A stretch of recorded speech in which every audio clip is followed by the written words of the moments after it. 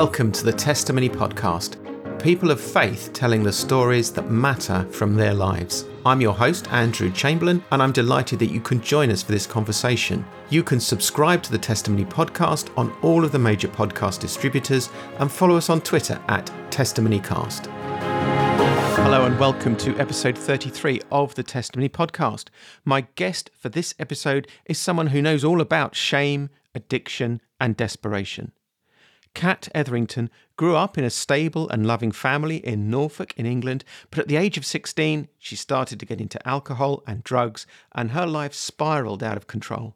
What followed was a decade of addiction, pain, and torment, which only began to end when, as a person of no faith, she wandered into a church and met with the infinite compassion of Jesus. Since then, there have still been difficulties and hardships in her life, but even in times of doubt and questioning, Cat found herself called by God to a ministry to set others free from the pain that she had felt. That calling led her into the work that she's involved in today with the Naked Truth Project, a ministry for those who are struggling with pornography addiction and their partners. This is Cat's story. Cat, welcome to the Testimony Podcast. It's great to have you as my guest today. Looking forward to having a chat with you. I wonder if you could tell us, just to start off with, a little bit about yourself, your background, your upbringing, and just to give us a little bit of context about you. Yeah, sure. So my name's Cat Etherington. That's my married name. I am in the northeast of England in a little town called Bishop Auckland, which is fairly close to Durham. And we've been living in this house for just over a year, having lived in other parts of Durham. I live at home with my husband, who is a Baptist minister and a healthcare chaplain. Our two daughters, who are 18 and 16, so just on the verge of adulthood. Our little Lhasa Apso and our Romanian rescue dog completes our household. I'm not a northerner, as you can probably tell by my accent, although I actually was born in Halifax. My parents were northerners, but I've been kind of all over the country and spent a lot of my life in East Anglia. I kind of grew up in Norfolk, in a small town just outside of Norwich. In terms of my background, as I said, my parents were northerners, but my dad was a teacher for naughty boys schools back in the 1980s. And so actually it was because of his job that we moved around a lot, because a lot of the schools that had previously been residential schools were closing down. And so we would move quite a lot with his job. And he did that for the whole of my life, although previous to that, he'd been a police officer in Manchester in the 1970s. And my mum worked with adults with learning difficulties, sort of locally to where we lived. And I used to volunteer with her, sometimes taking the adults out to the Norfolk show and places like that when I was young. Gosh, what else to say about me? I grew up in a really sort of normal, stable family home, not spiritual in any way. My dad was a staunch atheist, and he and my husband, up until the day that my dad sadly died, would have epic theological debates about the existence of God and theodicy, and my dad never got any closer to believing in God, much to my husband's regret, I think. And so we didn't really talk about sort of spiritual things in my house very much when I was growing up. And yeah, I guess the sort of crux of my story happens when I hit adolescence. Although I would describe my household as being pretty stable. My parents were married right up until my dad died a few years ago. And, financially, we were secure as a family. Actually, when I hit about 16, I started experimenting with drugs and alcohol, and I became pretty chronically addicted to heroin between the ages of 16 and 26. And so even though, and it was quite, it's quite confusing to put those two things next to each other, this sort of stable, from the outside looking in, pretty privileged childhood and upbringing that leads to a chronic heroin addiction that played out in my life for 10 years. I got sober and clean when I was 26. So I'm quite intrigued by this because it seems to challenge a stereotype, which is that the kids that end up maybe in drugs and having all those kinds of problems are the ones who come from single parent families, or there's a lot of disruption, there are a lot of problems. And that's that's then where they go. But it doesn't sound like that was the case for you then, particularly. So how did it happen for you? How did that happen? How did you get caught up in this stuff? Yeah, and it's funny because actually that was my perception too, and I can remember, I ended up going to rehab like 3 times, and I can remember sitting in a group therapy session in the rehab center that I went to, and this person's got a story of growing up in a violent household, and this person was sexually abused, and I didn't have that, and actually what that did for me was create a whole lot more shame because, well, I didn't have a story. And I remember saying to my counselor, like, I really wish something terrible had happened to me. And she's like, why would you say that? And I said, well, because it doesn't make sense otherwise. Like, I had this perception that these other people had kind of good reason to be the way that they were. And I didn't think that I had that. And so actually, for a while, I was absolutely convinced that I had repressed something terrible. There must be something terrible in my history. I need to go get hypnotherapy. I need regression therapy. I need to go back and find this thing. And actually, as I spent almost a decade in and out of therapy and loads of time in rehab centers and everything else, what I came to understand was that for me, my family dysfunction was much more subtle than the big story, but it was in fact there. And so my parents were very Victorian in their values, and there was a real sort of authoritarianness to my household. I was the youngest of 2 children and the only daughter, and so my dad didn't really want his little girl to grow up. I lived a very restricted childhood, and what played out in our family home was, I guess, in some ways, a typical lack of emotional awareness, lack of emotional communication. And I picked up through that experience these subtle shame-based messages, things like when I would share how I was feeling, my dad would say to me, "Don't be silly," which was his loving attempt at kind of, soothing his child. But I internalized that as, oh, well, emotions are silly and I shouldn't have them, but I do have them. And so I must be silly. And those tiny little seeds of shame, I guess, as you go through life and you've got that kind of shame lens in your glasses, they became reinforced over and over. And I think really, I've been in recovery for 14 years, and I often in my work with clients at Naked Truth Project now look back over that 14 years and what I've realized is it's really all about shame. For me, it was really all about not feeling okay with who I was. And so my first addiction became sort of people pleasing, if you like. I became this kind of social chameleon who would be whoever you needed me to be so that I could fit in and be accepted, because really at my core, I believed that something about me was unacceptable.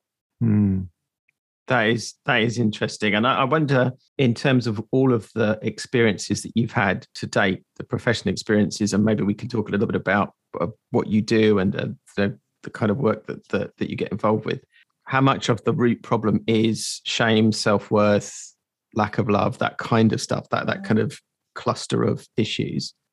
I think it's an issue for most people. And, I know that's quite a bold statement, but I talk to a lot of people, not just people who are, coming for help, which is the work that I do now, but also, I guess when you're open about yourself, people tend to want to tell you about their stuff too, and so it really feels to me like it's a core condition of humanity to feel this sense of not good enough. And I guess I'm always conscious in my story, like it's not really my mum and dad's fault. It's, they are doing the best they can with what they had.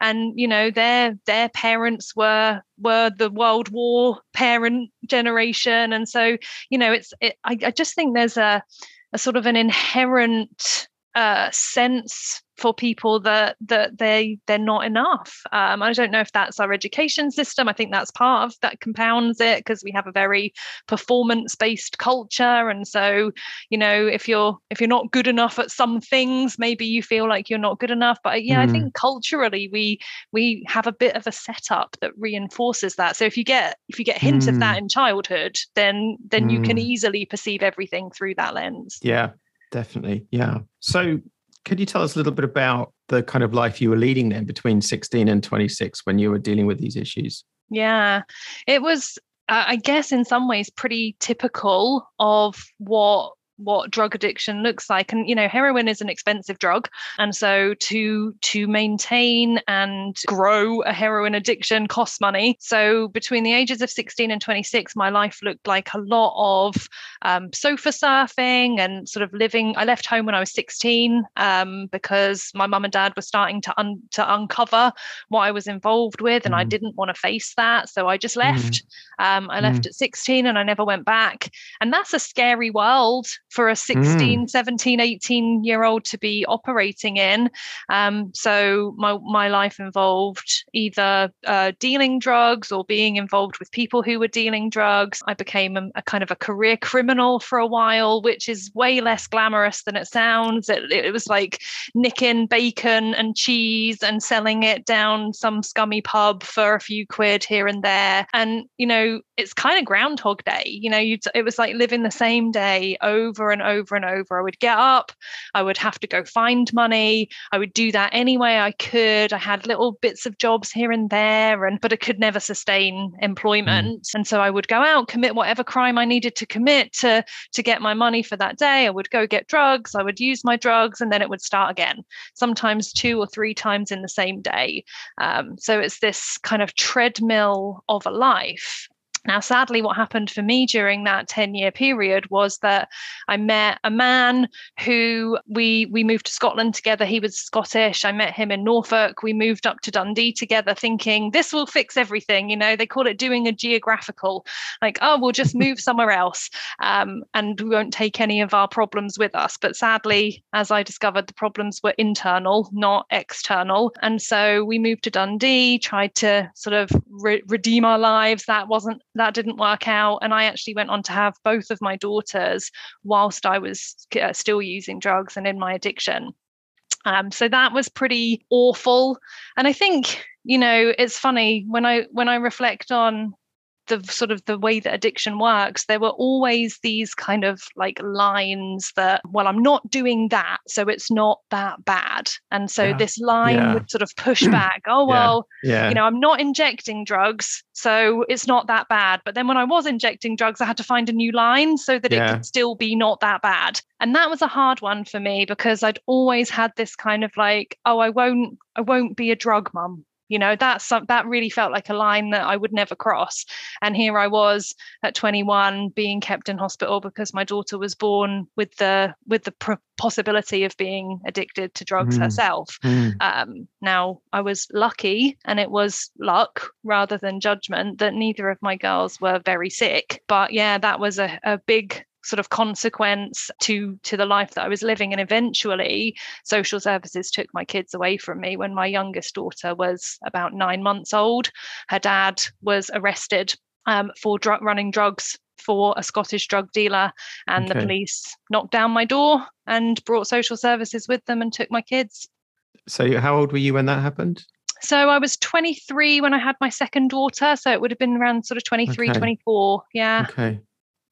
And can you describe for us the kind of emotions you went through when people arrived and just took your children away? It's terrifying. I think, that's another characteristic of addiction is denial. Like things like that just don't, that will never happen. My dad always used to say, in years after we processed kind of what we'd been through, he would say to me that he thought that my addiction was a combination of ignorance and arrogance. And as much as I was offended by that at the time, when I look back now, I'm like, actually, that's probably a pretty good kind of assessment of how it was. There was parts of my experience where I just didn't know. Like I joke that I hadn't even seen Train Spotting the first time I took heroin, and so there was lots I didn't know. I'd lived a very sheltered life. And then on the other hand, there's this arrogance of it will never happen to me. And so, when the consequences start getting really big, it really begins to shatter that denial. And you begin to realize, oh, this is really a problem. Even though I've somehow been able to hold on to this illusion of manageability. So when they take your kids away, it's a shock to the system. And for me, things got worse after that. There's this kind of sense of, oh, it will get better. There's a really serious consequence. She'll sort herself out now. But in fact, what happened to me was that they kind of took away the only thing that I was trying to hold it together for. And so now I didn't have to do that. And I think I remember my social worker saying something like, oh, I've never seen you look like you're under the influence of drugs until your kids were gone. And I'm like, well, yeah, I've not got anything to hold it together for. And it got worse. Okay. So your problems got worse in a sense after your children were taken away, and you would be, 23, 24? 24-ish, yeah.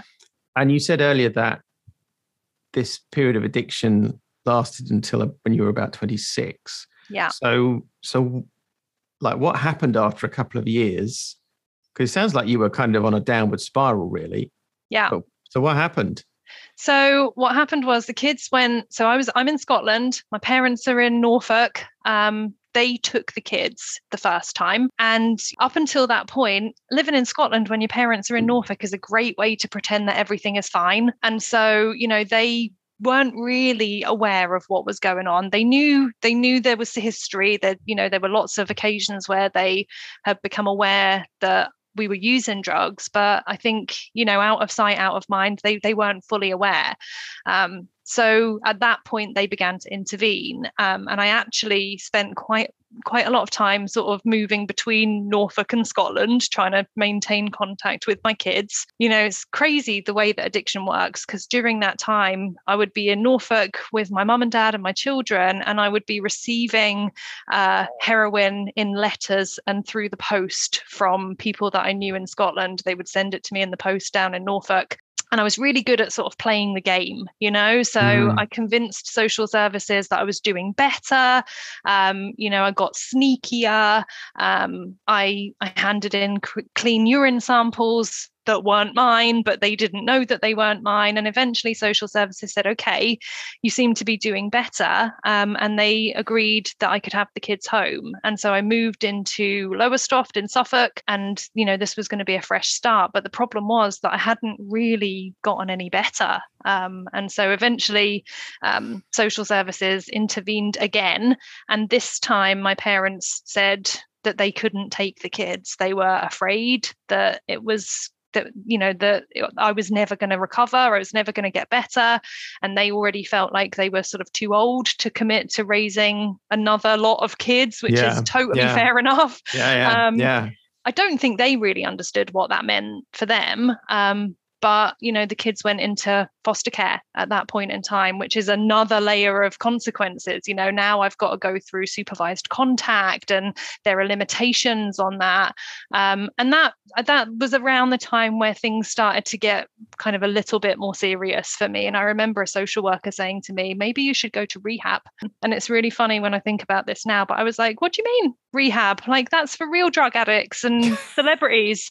And I didn't think I was either of those things. And he was like, yeah, well, you're not a celebrity.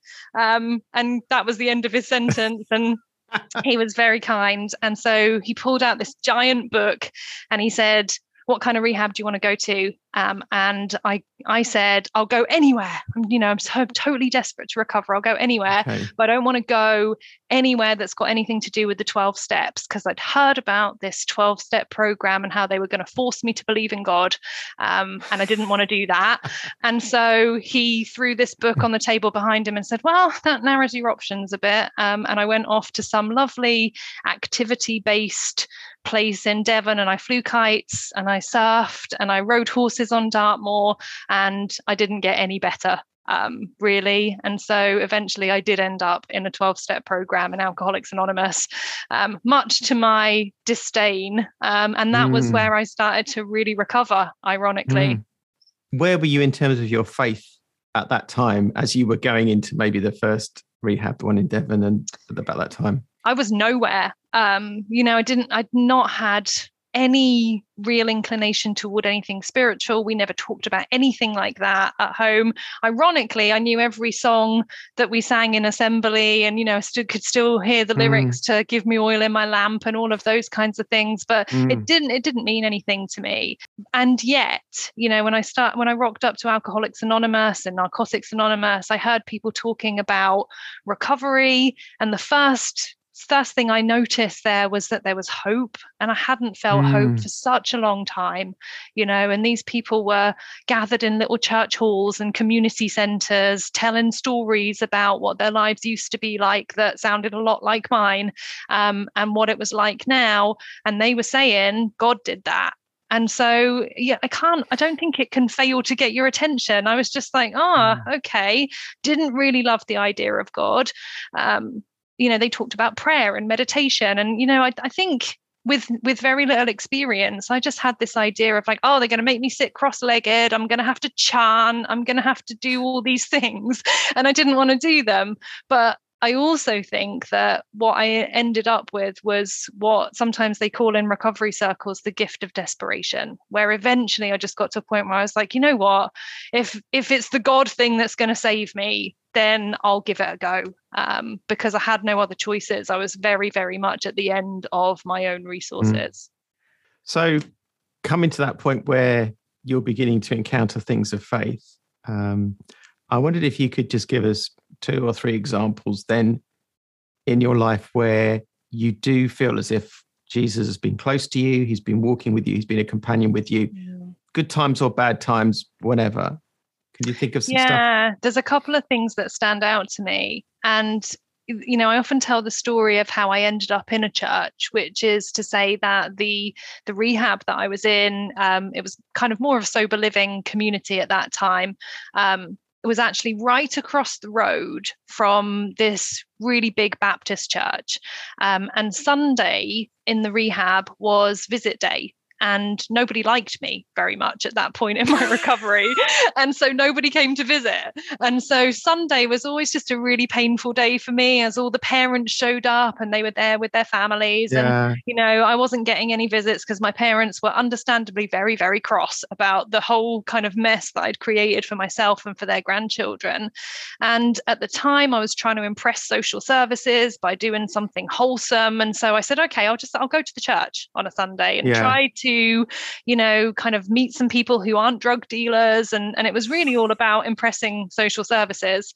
And yet I would go into that church on a Sunday morning. It was quite a contemporary Baptist church. So shout out to London Road Baptist Church in Lowestoft. And I used to say it was like going to Christian karaoke. There was something in the sort of corporate worship that I loved to sing. I didn't know that I loved to sing because I hadn't known anything about really who I was. And so I really enjoyed the worship. And what used to happen every Sunday morning is that I would start to sing, and I would, pick up on the atmosphere as everybody worshiped together. And I would weep and weep and weep, these silent tears just falling down my face. And people would say to me, "Why are you crying?" And I'd say, I don't know. And when I look back at that time now, I do so with such fondness as I realized it was kind of like being washed. There was just something healing that was happening to me, even though at that time I would have told you, I don't even really know what I think about Jesus, and I'm not sure if I even care. Something was happening to me. It was like sort of peeling back layers of defenses and something vulnerable that I just hadn't ever experienced anywhere else, and I couldn't stop it. And so just, I've been living this life out on the streets and learned to be tough, and here I am just weeping every Sunday morning. I started to bring folks from the rehab with me. So anybody want to come to church? And so I got a reputation as being the Pied Piper for addicts for coming to church. And I remember the same thing happening to them. I remember one Sunday morning looking to my right, and there's a whole pew of these hardened drug addicts just weeping as they're experiencing something they've never experienced before. And so, yeah, that for me was a kind of a time of just feeling like Jesus had his arm around me, even though I didn't really know at that point in time what I was experiencing. Wow. So yeah, that was pretty cool. And funnily enough, I kept going back, even though I kept crying. And, that was really the start of opening up to something a little bit more tangible. Up until that point, I'd had a faith that was a power greater than myself, a higher power. And I started to consider that this idea of Jesus might be important in the middle of it. So that was kind of like the start of my journey. But then some bad stuff happened shortly after I became a Christian. So I'd been in a relationship with a man who's not the man I'm married to now. And that was like for the first 3 years of my recovery. And I discovered that he had been sort of looking at pornography compulsively and addictively in secret throughout the entirety of our relationship. He'd been chatting with other women and men and, sort of cheating on me for this whole time. And this was right after I got baptized that this kind of all came out. And so I've been a Christian sort of in the grand scheme of things 5 minutes, and I go through something that is intensely painful, more painful than anything I've ever experienced. And I almost lost my faith before I'd really gotten it, because I just couldn't understand how this could be happening at a time when I really felt like I was growing closer to God. It's this whole kind of theodicy question of like, how could he let this happen to me? And yeah, that was a really, really difficult time. There was gossip. There was, even sort of people laughing about stuff. And that was a tough time. And so I think in a way, I kind of lost sight of God in the middle of all that. And yet, as I progressed through the sort of next stages of my life, I met the man who is now my husband. He was the first person I led to Christ. And we were having this kind of amazing spiritual experience. And I felt God say, you can't let other people go through what you've experienced here. Because when I was in the middle of my pain and my betrayal, I suppose, I felt really, I tried to find help. I couldn't find help. I was afraid. I was alone. I was isolated. I was embarrassed. I was ashamed. And I really began to feel God. Sometimes people talk about that sort of godly discomfort. Or righteous anger or whatever. This was my thing. Like, I really felt a sense of God hates what happened to you, and he hates that you had to go through it alone, and he doesn't want that for other women. So even in the midst of all that kind of questioning of like, who even is God, and does he allow, all the big questions, does he allow these things to happen? I had a very, very clear sense that he was saying, you know what, there's a job for you in here. And the line in that song, break my heart for what breaks yours, everything I am for your kingdom's cause, was a sort of refrain in my head for a long time. And so just in the middle of feeling all of that, my husband and I go to Spring Harvest and hear Ian Henderson of the Naked Truth Project talking about porn. And I'm like, oh, okay, God, you've got my attention. And so begins this next chapter of my life, where I gave up my corporate job and I started working for a tiny little Christian charity for next to no money in comparison to what I'd been earning before, and just really felt like God put a passion and a purpose into me that I hadn't ever had before. So, and I guess I want to say that's not me saying, oh, and it all worked out for good, and so it's all fine now, and hallelujah. There's still some messy questions and unanswered concepts in there for me, but nonetheless, I left that period of my life with a real sense of purpose and calling. I find it interesting that you were talking about how, like, there seemed to be a calling forming in your life, or a sense of purpose, even while you were questioning God, even while you were in that kind of dark time. I wondered if you could tell us a little bit about that, because some people might think that actually you've got to kind of get your act together before God's going to call you, but it doesn't sound as if that's true. Yeah, and I love that you picked that out, actually, because I mean, who's got their act together, really? If we had to wait until we had our act together, I don't think any of us would be doing anything for the kingdom, really. But yeah, and I suppose, like, through all of the questions, when I talk about a sense of calling or purpose, like, I could feel it. It was like a physical thing, like a weight in my chest or a knowing in my gut, and it was unignorable. I think for me, it was at a time when nothing else really made sense. I couldn't really understand very much else, but this felt true, and not a lot else in my life felt true at that point in time. And so it's like, well, there's one thing here that feels like it's reliable, that feels like it's true. And so I just did that. I suppose it's that idea that when you don't know what else to do, you do what feels right. And that's what I did. So can you tell us a little bit about what you're doing now then? A little bit more. You say you worked for this tiny Christian charity, the Naked Truth Project. So what do you do for them? Yeah, so Naked Truth Project exists with the mission to open eyes and free lives from the damaging impacts of pornography. That was the mission that was there before me. And Ian Henderson had started this charity based out of his own story of how pornography had impacted his life. And I was just incredibly grateful to hear somebody talking about it, never mind at a Christian conference. I was like, whoa, Christians talking about porn, that's pretty progressive. And I was really impressed.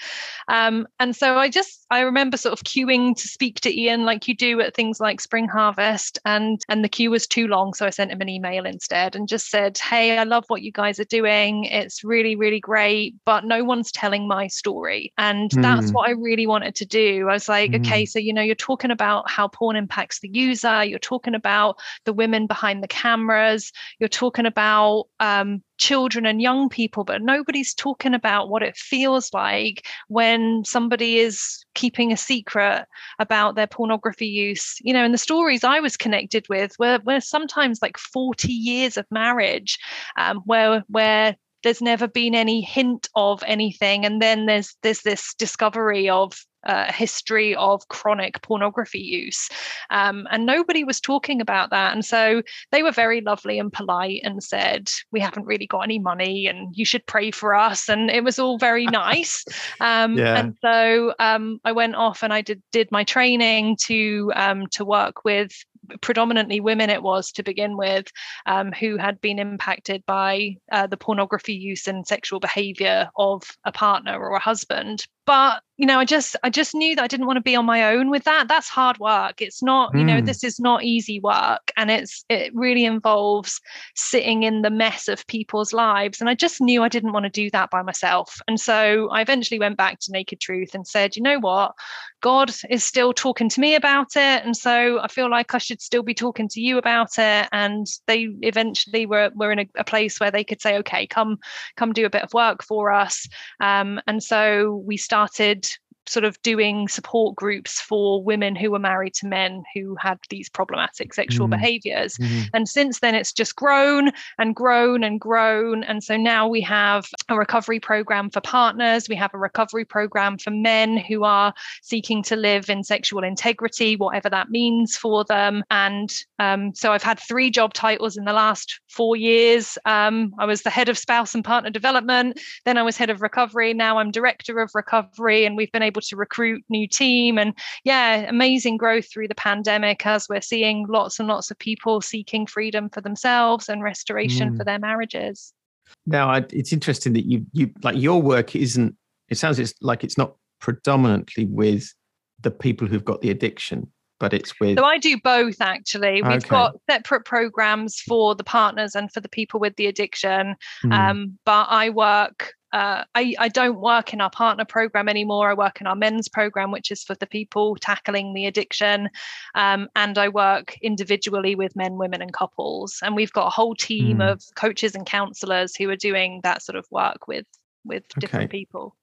So if somebody listening to what you've been saying now, to this story, male or female, they know they have some kind of addiction issue with this stuff. They know, like, they're watching porn or they're addicted to it or this, whatever.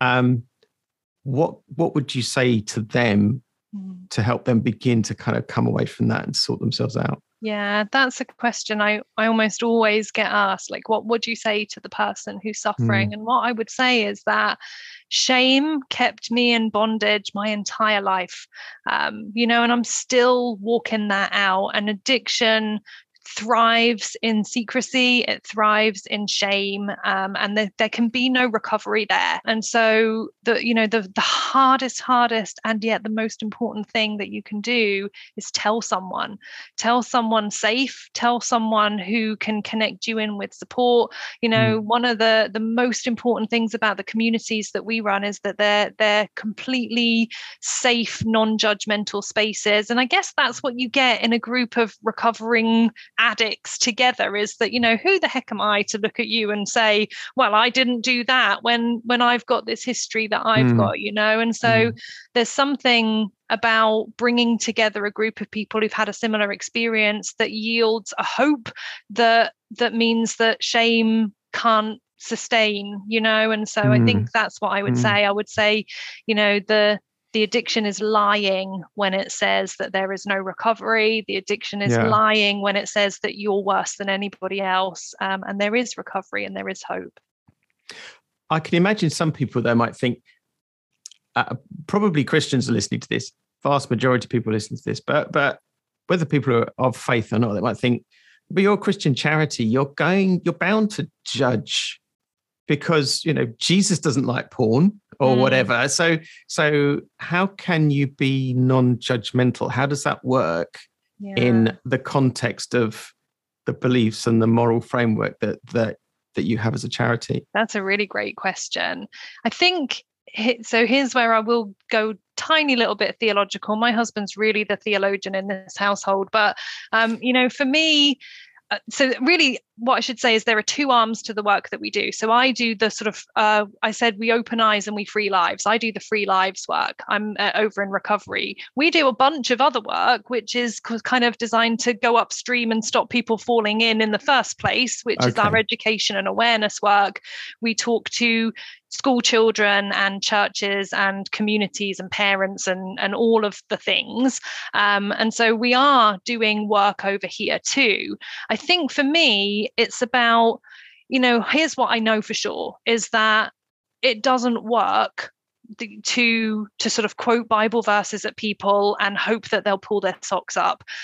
This isn't an issue where praying harder is going to fix your problems. It's not an issue where memorizing scripture is going to fix you.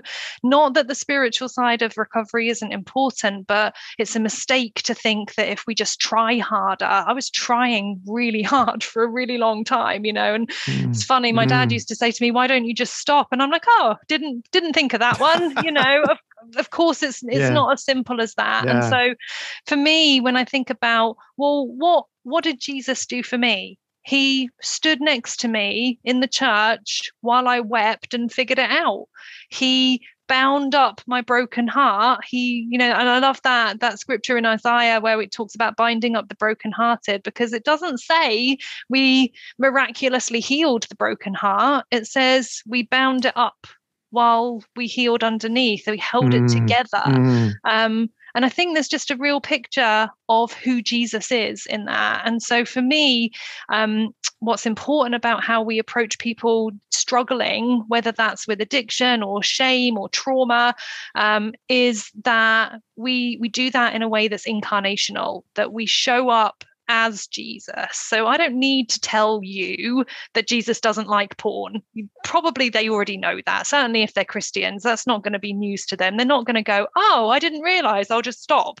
Like, so it doesn't work. It just doesn't work to judge them. And so yeah, what we try to do is create a space where they can experience the character of Jesus, the character of God. They can know that first and foremost, they are loved, and that the response to that love is what happens in their lives. Because actually a lot of people, especially Christians, they're already coming from a shame-based kind of identity in their faith. They're already coming from this works-based righteousness perspective. They already think that they're not good enough for God. So just confirming that for them isn't going to help. What we're trying to do is create a different experience where actually, because I know the love of Jesus, I can love you the way that I think Jesus would love you. And that's where change can happen. I find it interesting to reflect on the fact that actually your first spiritual contact, or the first environment that you came into where you had some kind of spiritual experience in that Baptist church, there wasn't any judgment. It doesn't sound like there was even particularly a lot of teaching given to you, or a lot of instruction, or a lot of anything like that. You just came into a space where you could grieve for a while, and just be worked on by God, I suppose. It's interesting that you say that, because for sure there were sermons, but that's not what I remember. No, because I didn't need to be taught and needed to be loved. Yeah. So we talked about people who have an addiction, but then there will also be people who are perhaps their experience is nearer to yours, where they've been with a partner or their husband or their wife, I suppose, even for many years, and suddenly all this stuff comes out and it's devastating. And what do you say to those people? Yeah, I think what those people need to hear more than anything is that they matter. There is often a sense of, oh, well, it's all out in the open now, and there's a sort of a gathering around the sinner, if you like, and we're all like, oh yay, we can do some redemption here.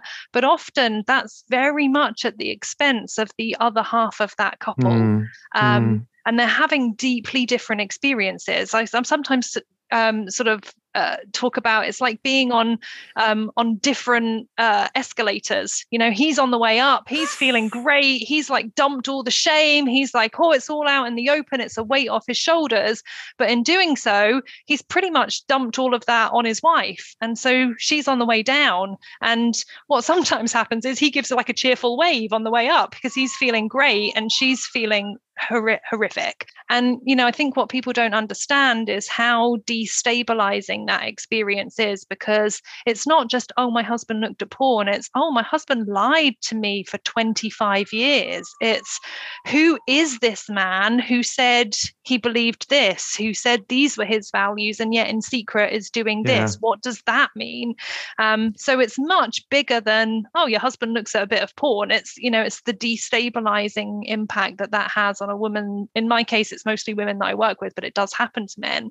But the destabilizing impact that has on their identity. And so what I would say to them is that matters, and it's real, and there is research that backs up the reality that creates symptoms that are just like post-traumatic stress disorder for a large percentage of women. And I would just, we do a lot of just validating it. It makes sense that you feel like you don't know that anything is true, when this thing that you believe to be true turned out to be something else. So we're coming towards the end of our conversation now. Is there anything else that you wanted to share with people, either in terms of types of advice and comment that you've been giving, or perhaps in terms of other encounters that you had with God and the way kind of Jesus was your companion during any point of your life? Is there any other stuff you want to say around that?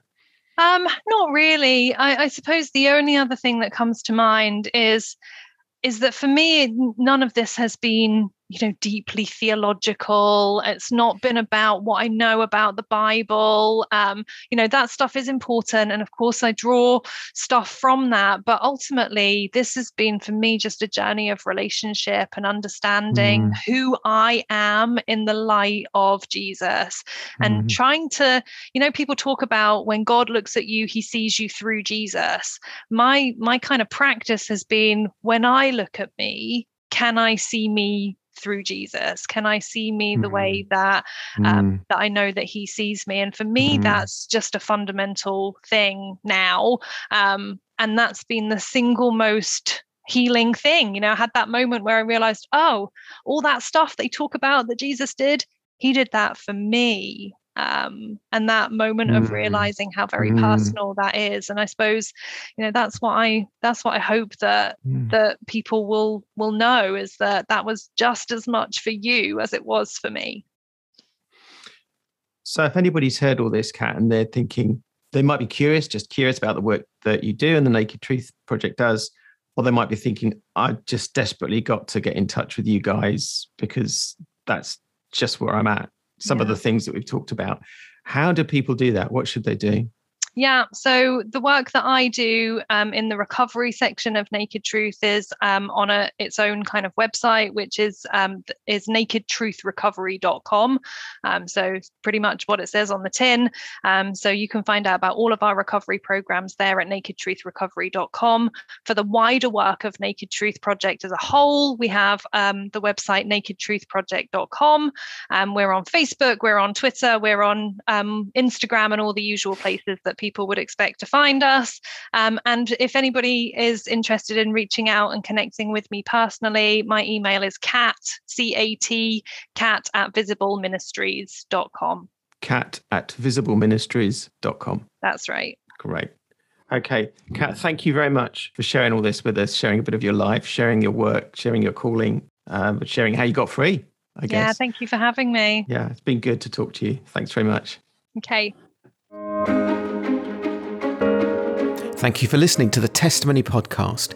You can subscribe to the show on all of the major podcast distributors and also follow us on Twitter at TestimonyCast. If you want to find out more about the Christian faith and connect with someone to talk about your experiences or answer your questions, just go to www.christianity.org.uk from wherever you are in the world. You can also contact us by email at thetestimonycast@gmail.com. That's thetestimonycast@gmail.com. I look forward to sharing more of the stories that matter from people of faith with you soon. Until then, thank you for listening and God bless you.